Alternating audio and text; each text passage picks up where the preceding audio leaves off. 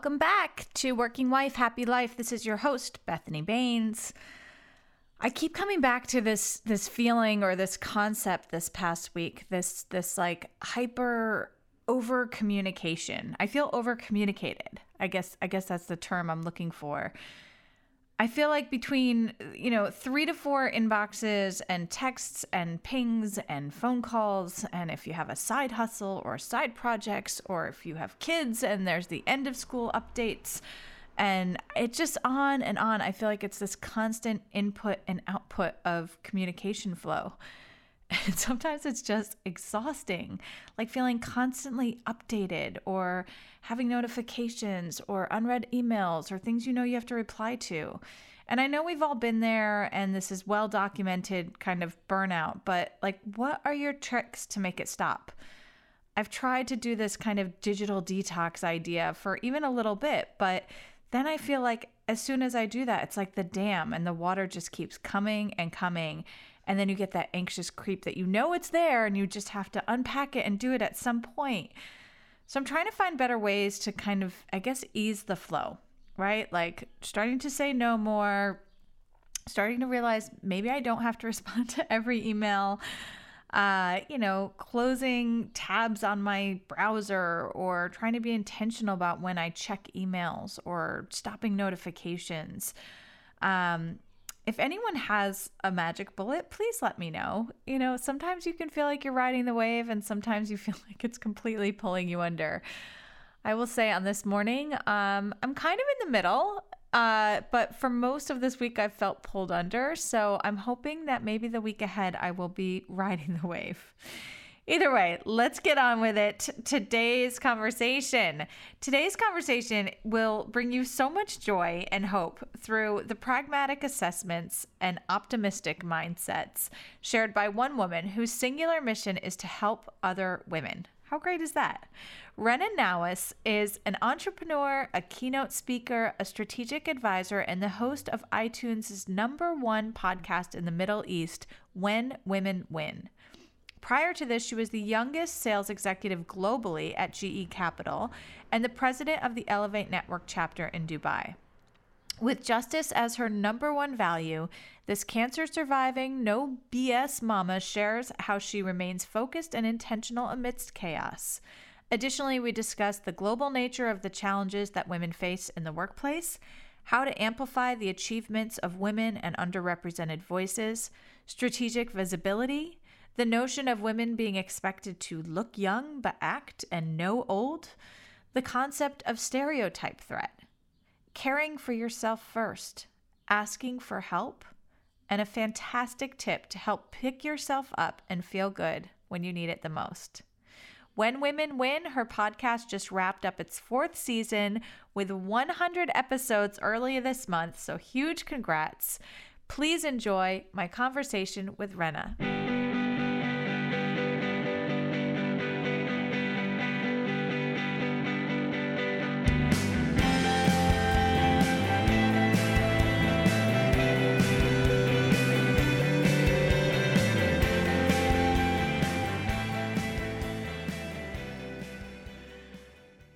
Rana, thank you so much for joining me on Working Wife, Happy Life podcast. Thank you so much for having me. I'm really excited to be here. Me too. It's so fun to interview other podcast hosts. One, there's a ton of pressure because I'm so curious how people do their own production or their own style. But also, I know for myself, when I'm interviewed on podcasts, it's such a joy because there's just less prep. You just get to show up and talk. It's so much less work to be to be the guest. And this is a treat. Thank you, Bethany. Well, you deserve a break from all the work that you do because, just for our listeners quickly, we met through a connection in New York a couple of months ago, maybe. And I feel like we just instantly connected, and I feel like I know you even though I barely know you. I've never met you in person. And I think it's such a beautiful testament to the way that you network and that you look to create community, even in this bizarro pandemic world. So I'm very glad that our worlds collided. Yeah, I love the way we met. I think it's a really, really cool story. And it's really almost how the world will be forevermore, you know? So I moved to Houston. I'm new in Houston. I want to meet people. And I reach out to my network globally and say, hey, everyone, I'm in Houston now. I need to make friends. Who do you know? And then my friend, our mutual friend in New York says, well, I don't know anyone in Houston, but here's my friend in New Jersey who I think you'd really hit it off with. And so she connects us. And then the sort of irony of ironies, you happen to know people in Houston. And of course, you're awesome. And you're just like, here are the Oh, 3 women I know in Houston. Off you go. And, yeah. it's been great. And so I met them and it was great. And yeah, and that's the way it is. And I'm finding that a lot of the people that I reach out to, with my sort of cry for not help, but, connection. I want this human connection. I'm in a whole new place. I don't know anyone. We moved here just before the pandemic, all networking events canceled. We didn't have a chance to make friends. And so this virtual world has been a lifesaver. Hmm. It's been great, and in that Yeah. respect, it's a silver lining for sure. And it's such a great reminder of meaningful connections, right? So these aren't just like, oh, hi, great to meet you, whatever, nice to know you. Maybe if I'm in town someday, it's like, no, what are you working on? What are you doing? How can I help connect you with people where you can add value, where they can nourish your life and your work? And I think that is what I've seen continue and in some ways actually be easier throughout this pandemic because Mm, there's a little bit less lift, right? You're not yeah. juggling so much of commuting, you're not juggling so much of coordination in locales. Everyone's accepting that this is going to be a video connection. So it's really cool. And I can't wait to dig into this conversation. So I'm going to jump right in because when I was saying earlier that you, of anyone, deserve a break, I just want to share with our listeners that you are an entrepreneur, a keynote speaker, a strategic advisor, the host of iTunes' #1 podcast in the Middle East. You were the youngest female executive at GE and the president of the Elevate chapter in Dubai. And everything you do is in the name of helping women. And I just feel like you have been living this journey and this life and this mission in every facet of your life. And I can't wait to talk about all of those different experiences. Wow, thank you. My gosh. Thanks for laying it out like that, Bethany. Let's get Well, into it, as I say on my podcast. What do you want to talk about? yeah, I mean, damn. All right. So let's start. I mean, I think first of all, just share with us a little bit of your path because I do think your journey through different regions and different countries, all with this mission driven work, is really meaningful. So I would love to just share kind of your geographical and cultural experiences when it comes to inequities. Sure, sure. So I am sort of born of diversity. My father was Palestinian, my mother Lebanese. I'm born in the UK, and we moved to Dubai when I was 5, Mm, and I was raised there. And then I went back to the UK for university, and I've worked in the UK. I started my career in London at McKinsey's London office. Um, then moved and worked and lived in Dubai, serving Africa. So I worked for GE Capital Aviation Services. I was their youngest sales VP, and I was covering a region, a very interesting region, very diverse region. So it was Africa, Turkey, and Lebanon, and I mm. really cut my teeth there. And I'm a BD salesperson, right? So I was the regional director, ostensibly responsible for building the business there. So, for example, I did the first ever aircraft lease in Libyan history. I put the first 737 ever into the Congo. That's the Oh kind my of God. work that I did. And I enjoyed it. I really loved it. And I got to work across, all these cultures. I think, a lot of people ask me what was it like being a woman in these territories, and really being a woman was the least of my issues at that time. It was more being young. It was, how do Mm, you build credibility as a young woman? So being a woman obviously we all know there are major barriers, right? But being a young woman is even harder, right? mhm. Than being a young man or an older woman. So that was something that I had to get around. And now I'm living and working in the U.S. And yeah, I mean, I think the one big learning I would say given my focus over the past 3 years on diversity, equity, and inclusion, is that a lot of the challenges that women face in the workplace are global, right? Mm. I mean, sure, we have extra ones. In the Middle East, for example, the percentage of women joining the workforce is low, is much lower than the global average. So that's an additional challenge. But when you get into the workplace, whether you are in corporate or an entrepreneur, you have the same challenges. You have the same barriers getting to the top in corporate. You have the same challenges building credibility and fundraising as an entrepreneur. So I thought that was really, really interesting. What we're talking about is a global pandemic of another kind.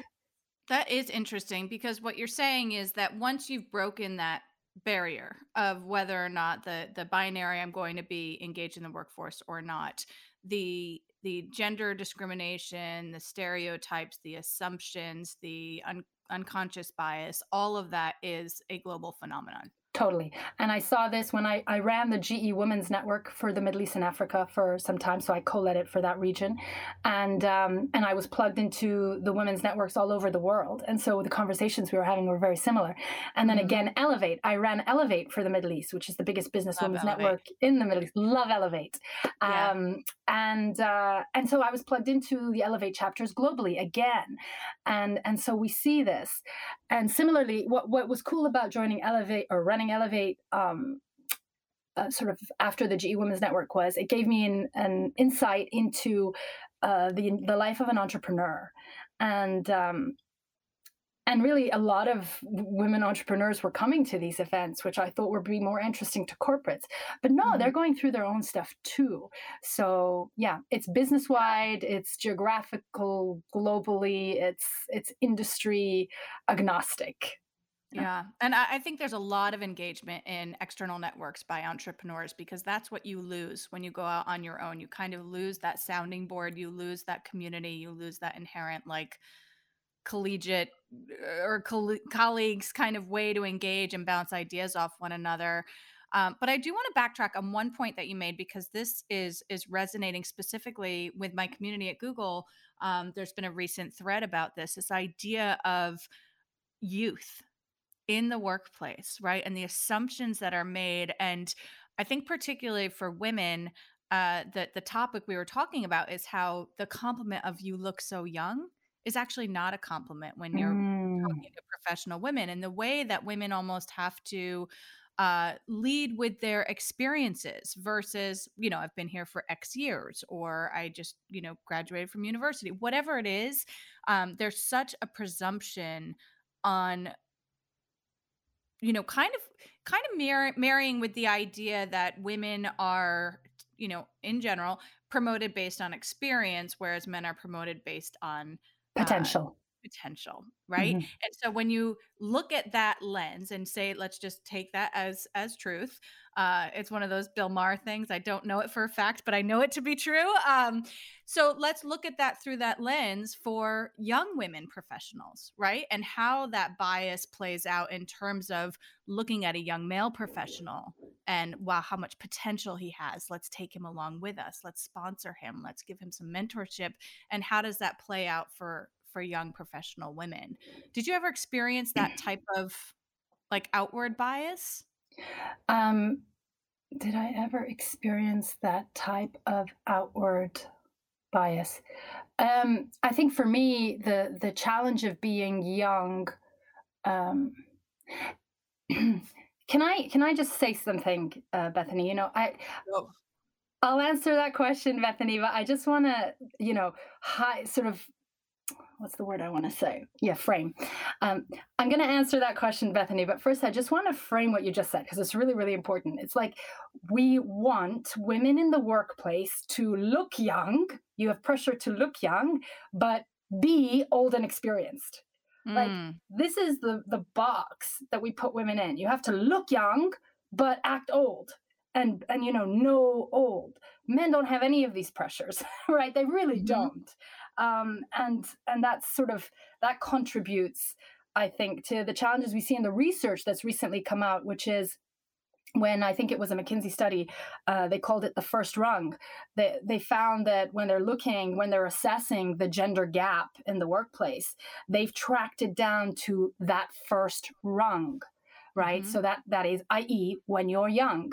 So what they found is that women are much less likely to get that first break, Mm-hmm. because of the things you mentioned, which is, men are more likely to get sponsored, they're promoted on potential, women have to get promoted on track record. So all of these things make it more difficult for women. I think for me, to get back to your question, what my experience was, within the Middle East at the time, there was actually a focus on getting more women to the top. So I Mm-hmm. benefited. There was a door open to me because, yeah, you're young, but you're a woman who has these sort of Western credentials. You worked at McKinsey, you have an engineering degree from Oxford. You know what? We're going to give you that chance. And I just want to make the point here: if somebody opens a door for you and they tell you, you know what, it's open really because we need better gender balance, take it, Mm-hmm. grab it. It doesn't matter. Being a woman has worked against you, or against, our moms and grandmas and their moms and grandmas for a long time. So Yep. if a door is open, everyone says, I hear this in the workplace, Bethany, I don't want to be hired or promoted just because I'm a woman. You're not promoted just because you're a woman, but you are considered because you're a woman, right? You'll be, Mm. no for-profit company is going to consistently promote underperforming women. Nobody's No, going to do that. no, no. No company, no publicly listed company, no private company. Nobody wants underperformers at the top. You're not promoted because you're a woman. You're promoted because you're competent, but they're considering you because you're a woman Mm-hmm. sometimes. And I think that's a Mm. good thing. Yeah. It's so funny. I remember actually saying that to my former VP. I said, I don't want to get the promotion because I have a vagina. And he said, he said, and you don't want to not get it because you have a vagina either. Exactly. And Yeah. that's the thing. Being a woman had locked us out of these rooms, these opportunities for decades. And Mm-hmm. suddenly, all it means now, this focus, is that you're not locked out. Yep. That's what it means. Yeah. No, I love that. And it's so, again, to this framing and this idea that, you know, I've heard actually a lot of white men in the workforce say things like, well, now I'm not going to get that opportunity because we're making such an effort with women, or we're making such an effort with other marginalized communities. And it's like, I mean, we'll let you know when we get there, right? 200 Like we years. are, That's what I right. say. I say, cry I me a mean, river in 200 years' time when we finally reach equity. exactly. Yeah. It's like I mean, how many and I don't wanna discourage those that are extremely talented, but how many aren't and have just failed up time and time and time again, And right? this So is it's part of like the double standard, like mhm, women have to be extraordinary to get to the mhm, top. Whereas look at how many mediocre men make it. Why the double mhm. standard? And that's Yeah. what we're trying to eliminate. It's that, and I keep saying the playing field is so tilted against women, and so these interventions are necessary to level it. That's what we're Yes. doing. That's the purpose of intervention. It's to level the playing field. Yeah, and that's why I think too, when we're making these programs or these initiatives, there's a hesitancy because they feel unnatural, because the people in power have to do something differently than they've been doing before. And it feels more forced, it feels more programmatic, but that is actually what you need to do to enforce change, It's the right? only way. There's Right, nothing else. Then nothing else will make it happen. It's the right. only way. Yes, it's uncomfortable and inconvenient and whatever you might want to put as a barrier, but it is necessary really Yeah. because there's a ton of status quo bias. There's a ton of systemic bias, which has resulted from unconscious bias, and the fact that the corporate world was built 60 years ago by men for men who had a partner living at home looking after everything else. But the Mhm. workplace has changed. We now have a lot, 2/3 of couples are in dual career relationships. Sorry, 2/3 of professionals are in dual career relationships. We have a ton of single parents now in the workforce. So Mhm. things like the workforce needs to adapt. Um, I do want to come back on the point of, when a woman, as your boss told you, you don't want to not get it because you have a Right. vagina, and then you get the job, and then you feel, okay, now I have to perform. And a lot of women and underrepresented groups, all underrepresented groups, carry this thing called stereotype threat. Which Mm. is, if I don't perform as a woman, as a Black person, as a Latina, then they won't put another one like me in this place for a long time. And that Mm. that is heavy, and that is real, and that is just something that we have to bear, and we have to get through it. And the reality is, we do have to work hard and build our credibility.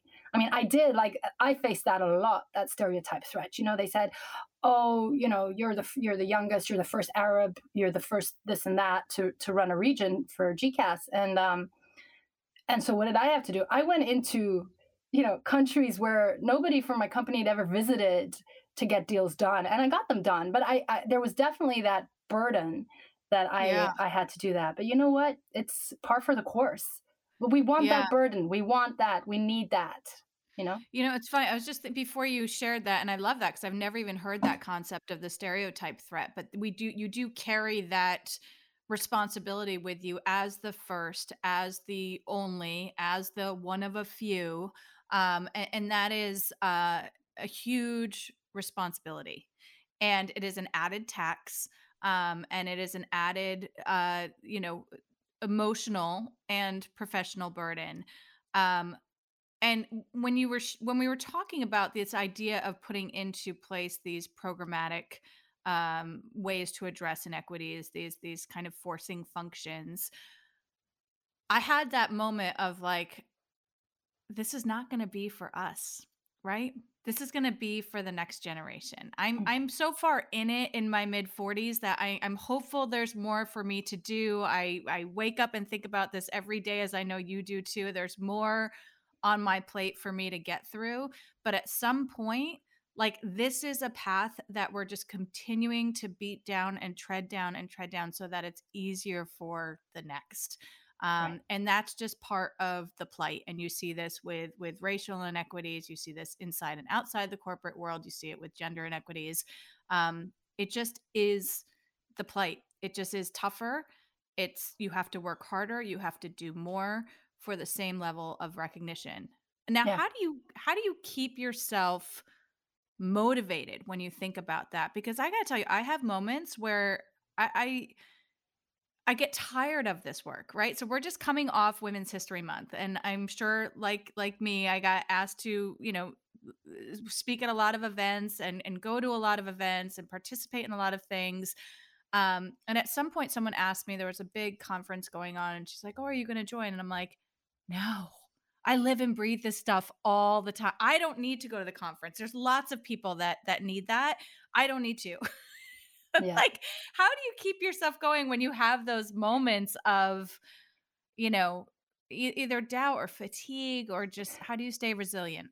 Yeah, I think doubt I don't have, fatigue definitely. Mm. And the constant, and when I was in corporate, and you're mentoring women, and you're running the network, and sort of, you're there, even if you're not mentoring women, but if you're running the women's network, everyone with a problem is coming to you, Mhm. and plus that's all on top of your day job, right? That's Right, You're not right. measured And it's not against. recognized, yeah. No, it's really not. And I think that the corporates need to fix that, really, because to do this stuff well, in a meaningful way, in an impactful way, takes headspace and time and energy. And corporates need to value that. So, for example, when I first got asked to run the GE Women's Network, I said no, because I had this massive territory to run, and I was being evaluated, sort of my performance was against my targets, my business targets, in this massive territory, and I was traveling all the time.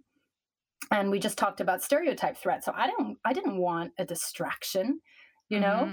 Mhm. But I got asked again and again by the president of of GE in Middle East and Africa, and eventually I said yes. And man, that was really a great decision because I hadn't realized quite how different other women's experiences in the workplace were. So it was a very maturing experience for me. It was eye opening, and that made me really what just hearing the stories across that whole region that were coming to me, and suddenly I'm this lightning rod for stories. Um, it opened my eyes, and I became a very very passionate advocate for women in the workplace because my number one value is justice. And so seeing and hearing what these were the gamut of experiences that women were going through, things that honestly I had not been through. And no woman is going to go through every experience. No man is going to go through Right. any. But we have to know that this stuff goes on. We have to know what's happening. We have to know, because we have to show, we have to have empathy. I think there's a Mhm. massive empathy gap in corporate. People who've never experienced this stuff just can't connect or feel any compassion, and we need to fix that. And I think it starts Yeah. with awareness. Yeah. We need to know there's this massive spectrum of experiences that women could go through. No woman is going to go through all of it, but you could have this or that, and demonstrate empathy. But I think in terms of being resilient and dealing with the fatigue, two things. I think first of all, the most important thing is to look after yourself first. Mhm. And yeah, that might sound trite, but for me, it's really, really important because I had a battle with cancer a few years ago, and which really I only discovered. I was diagnosed 1 month after I left corporate. It Oh had my been, god. yeah, it had been brewing for a year and a half at least because that's when my symptoms started. But I was only diagnosed a month after I left, and you don't want to be in that position where you're sick and you don't even know it, you Yeah. know? And so that journey, and I'm fine now, totally fine, touch wood. But that journey has taught me a lot. And I think, and my kids at the time were 1 and 3 years old. And so Oh my obviously that god. was top of mind. But so you're no use to anyone if you're not well, not your Mhm. kids, not your colleagues, not the future generations of women. And so I think it's really, really important. The number one thing you wake up each day or when you go to bed at night, you think, how am I going to look after myself tomorrow? What am I Mhm. going to do for myself tomorrow? Am I going to exercise? Am I going to get a massage? Am I going to take a long bath? Am I, whatever it is for you, then do it. I think self love and self care needs to be a daily practice. There's Yeah. no And shortcuts. unapologetic, right? Unapologetic, Because guilt-free. it's yeah, we have really created this martyrdom around the woman having it all and doing it all and being it all, and we know this has been exacerbated through the pandemic. But it's not sustainable, it's not healthy. And obviously there's a real cost to it. But Yeah. sorry, you said that was the first thing. Was there a second Yeah. thing?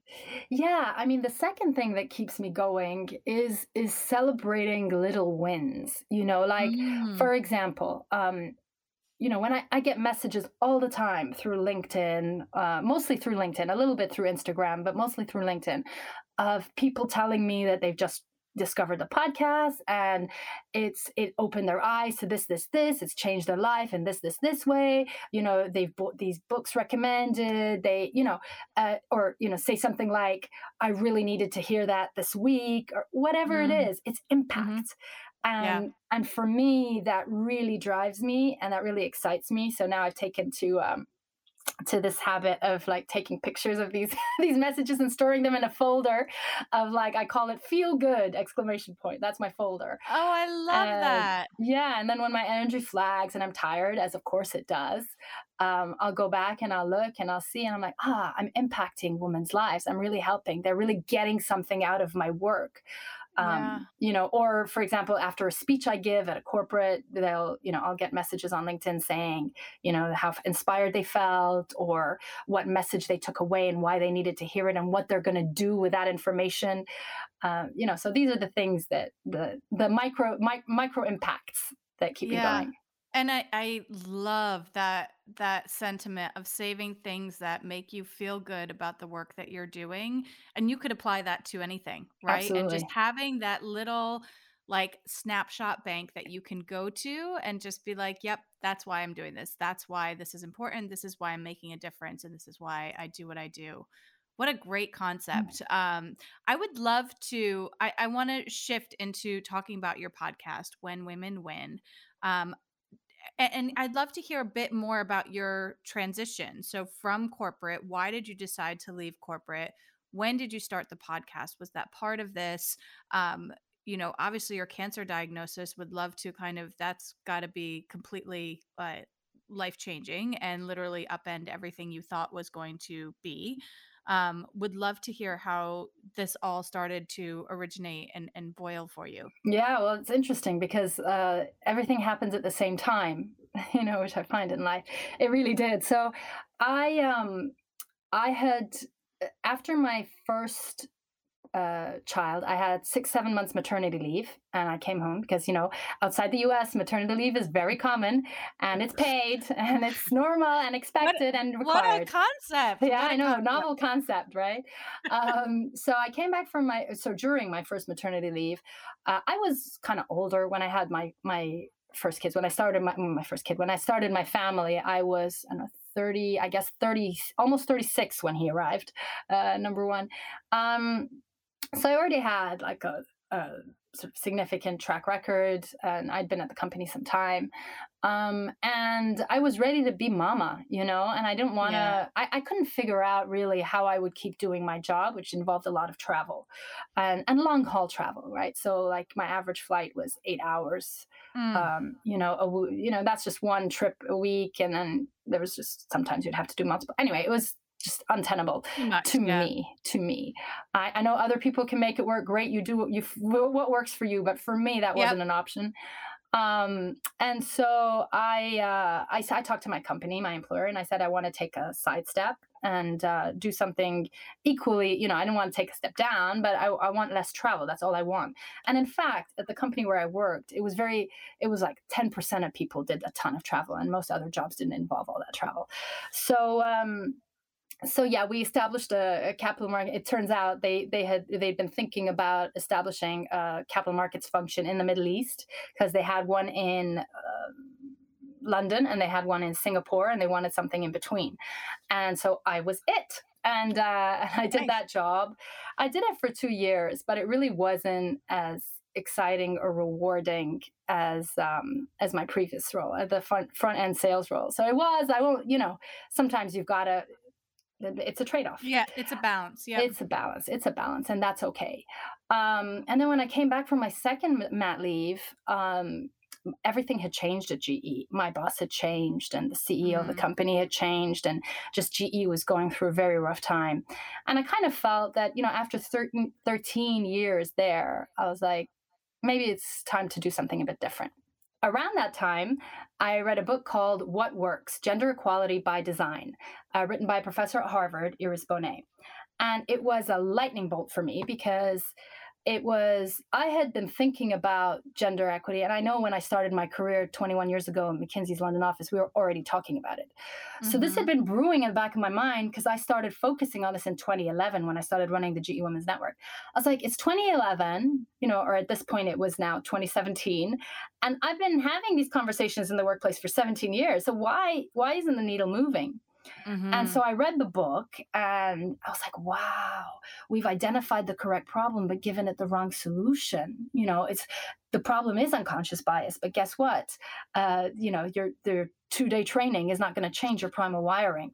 So that's. Did you see that boat that was stuck in the Suez Canal? There was a meme that they made up about like systemic racism and oppression was the big boat, and then the little bulldozer was unconscious bias training. Oh, that's funny. No, I missed that. Oh, you have to send that to me. It's exactly this sentiment. I mean, it's a great step, but it is not like the solve all. Exactly. Listen, it's a necessary first step, because people aren't even aware that these exist, that they have them. It's something that everyone else has. No, we all have it. Unconscious bias is a real thing that we all have. And so I definitely think there's value in training. Is it the solution to systemic bias? No. And so I read the book, which basically the thesis is you have to fix the processes that circumvent the flawed human mind, Mm. the flawsome human mind. And so I wanted to get the word out really, and also I wanted to learn more. And so I reached out to the professor at Harvard, or General Harvard address, and I really wanted to have a chat because my mind was blown. Mm. But I felt I needed context. And I didn't have any context. I thought if I'm just this, hey, yeah, I'm Rena from Dubai, and I just want to, chat because I found your book amazing. I didn't think she'd take the call. Right. So I needed context. And so I said I had a podcast. And I really wanted to interview her because I really wanted to get her messages out to the world. And she said yes. And I was Oh like, my God, I oh love it. my God, now I have to start a podcast. So that's how When Women Win came about, is I really Oh wanted my to talk God. to that professor. And I really did want to get her messages out to the world. But also my work at GE, I realized that there's while junior women have a lot of role model women in the middle management don't have a ton at the top. There's very, Mm. very few women at the top.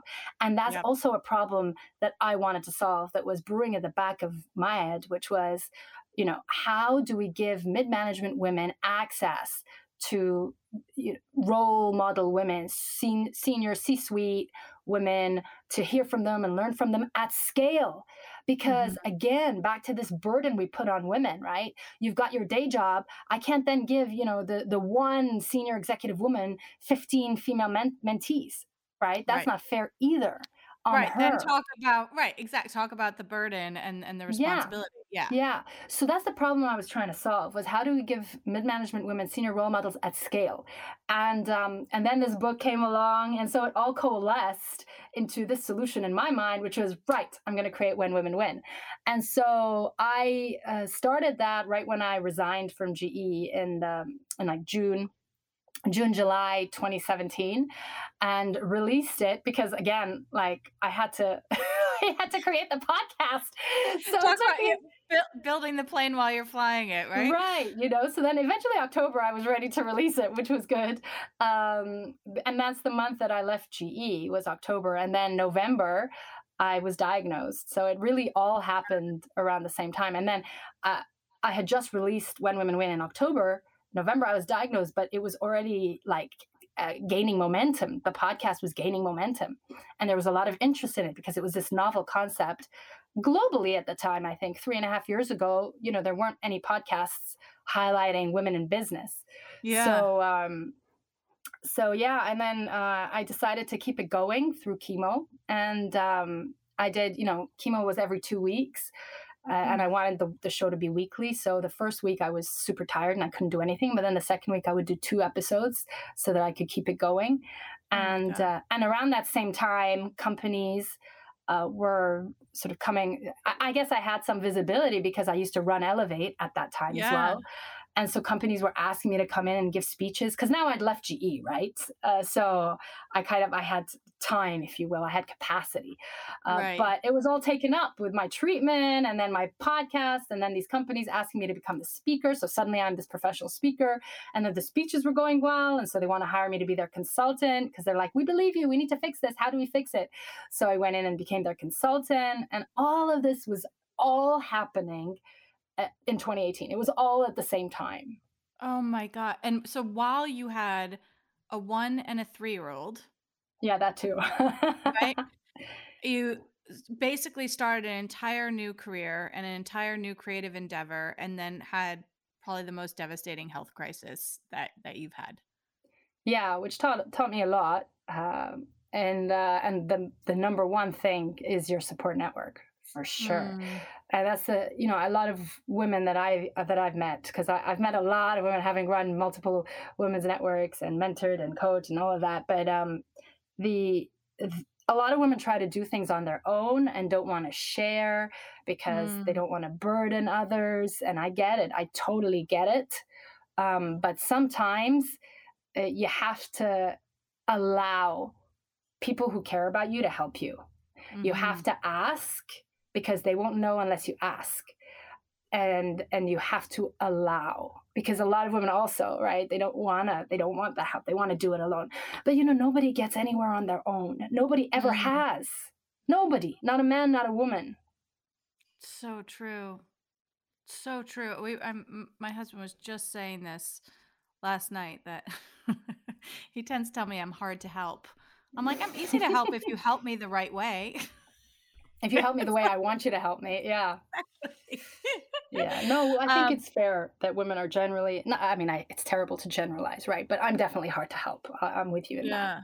yeah, yeah. Well, it's. I mean, we are obviously both driven and resilient and in this kind of space of work for a reason, but it's such a critical point when you talk about self-care. That could be, you know, yes, a bath, but also asking for help and allowing 100%. someone to come in and help is the best form of self-care.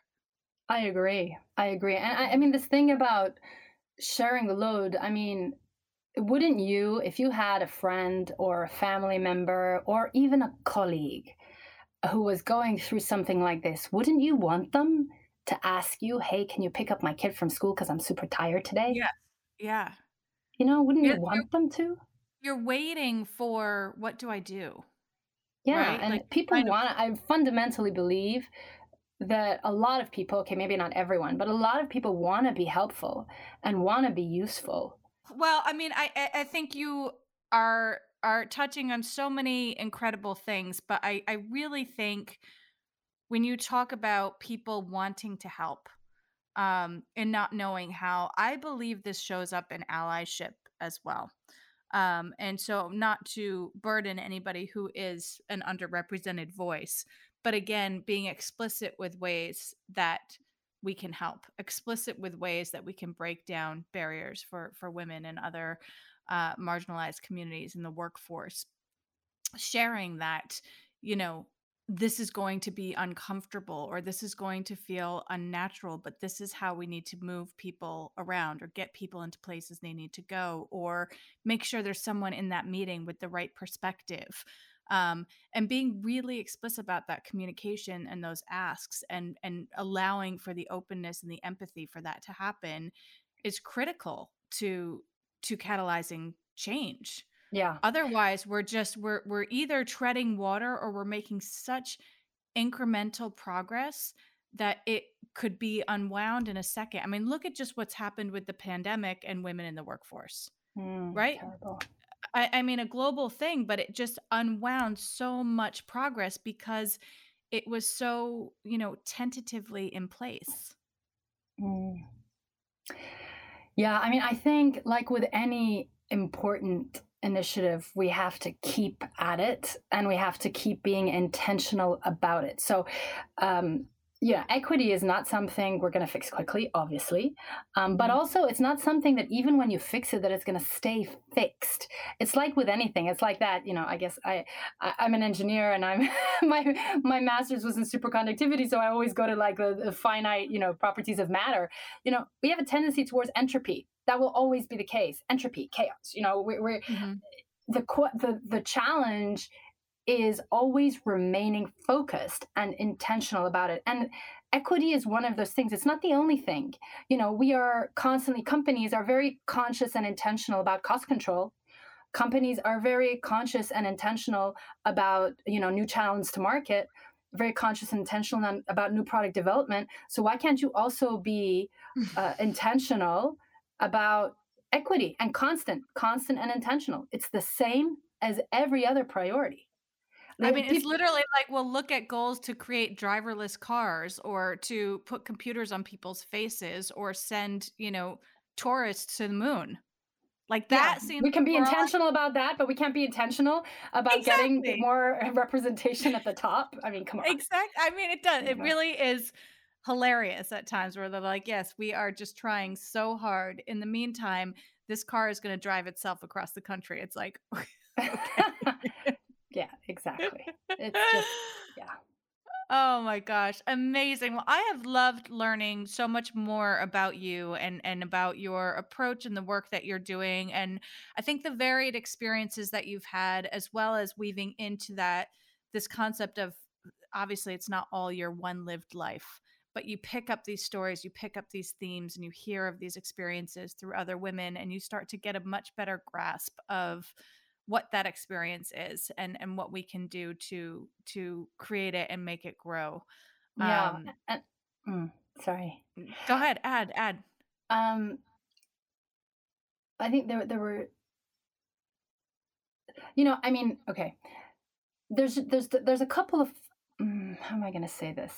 Um, you're talking about our experiences in the workplace. So I just want to come back to something that I get asked a lot. Well, first of all, what you said earlier about us carrying this burden, and that's our lot.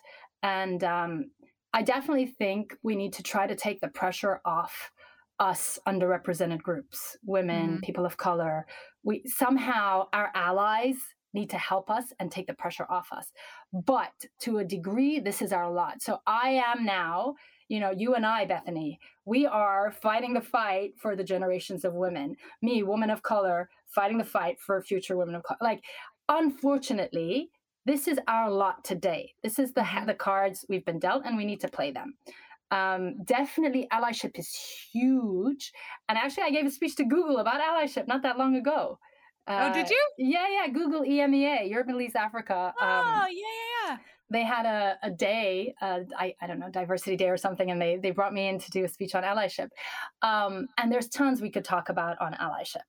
And I think I would like to highlight the single thing. If I could pick one thing you could do to be an ally for a woman or a person of color, or any other sort of underrepresented group, is to, um, ya Allah, is to amplify their achievements in Mm. the workplace.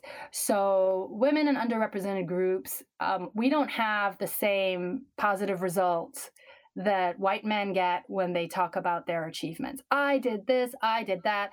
It's a social norm. It's perfectly acceptable for them to do that. It's not as acceptable for us. So, it doesn't land as well. And so women are reluctant to self promote for this reason. And Mhm. probably, you know, I don't have the data on underrepresented groups, to be honest, but I certainly know this to be true for women. We tend not to self promote because it doesn't land well. But, you know, people need to know what you've accomplished and achieved if you want to get ahead. You know, if you want to Mhm. get the next job, people need to know your name. People need to know what you've done, that you've contributed, that you're a valued, you know, and valuable team member. And so the best way to do that is to get other people to talk about your contributions and accomplishments. So I would encourage everyone listening to really be conscious about this, about, you know, promoting the achievements of others. And you know what, others will promote your achievements, and we Mhm. build this virtuous circle of us always talking about each other, and build this momentum which really becomes, you know, which carries us, or a wave of women, into promotions and new jobs. Hopefully that's the goal. Yeah. But this has been shown to work. So if you can amplify the achievements of your female colleagues, that would be a tremendous thing to do as an ally. Yeah. I love that. It's so actionable and it's so uh easy. When It you're is. exposed to this work and you know it's good work, sharing that with others, It's in no a skin off way. your nose. Yeah. Right, right. And in a way that's intentional, a way that's high profile, that will produce results. Yeah. And actually, when are you going to release this, Bethany? I have no idea when you're on the schedule for. I'll Okay, look it don't up. worry. But You know, and a bunch of my guests on When Women Win have talked about this. Like, have talked about. I learned this term, strategic visibility. You know, mm, giving other women strategic visibility. Wow, that's cool. And not just other, you know, colleagues, but even like younger women on your team. You know, giving them strategic visibility mhm. is important and something we can do. And I just want to say that my experience here coming to Houston, you know, connecting with you and you connecting me to these other women, and most, I would say 95% of the women I've reached out to, women and men, by the way, but 95% have really been so kind and helpful and generous with their networks. Really Yeah. generous. And I think there's a lot of focus on that 5% who are not. And it's true, there's definitely women who know me well. And I've reached out to and said, hey, can you, you know, this person I've seen on LinkedIn, can you connect me? and they'll be like, oh yeah, I know that person quite well. Okay. And then they'll drag it out. They'll Mm, drag it out, and then you have to chase, and then they'll send this lukewarm intro when they actually know the two of you really, really well. And there's people like that. But I think, I was very hurt. That happened to me recently, and I was very mm, hurt. But I didn't want that. Then I sat and I reflected, and I was like, you know what? She's just one person. Look at all the other women who have, like you, like Christy, like everyone I've talked to. Well, I say everyone. I mean, literally 95% of the women I've reached out to have been not just okay to help, eager, yeah. eager. And I mention this because I always get asked, what about women sabotaging other women, or women, who Mm, get to the top pulling the ladder away? Yes, they exist. They exist, and they probably always will, but they are truly in the minority. And this is really my agree. experience.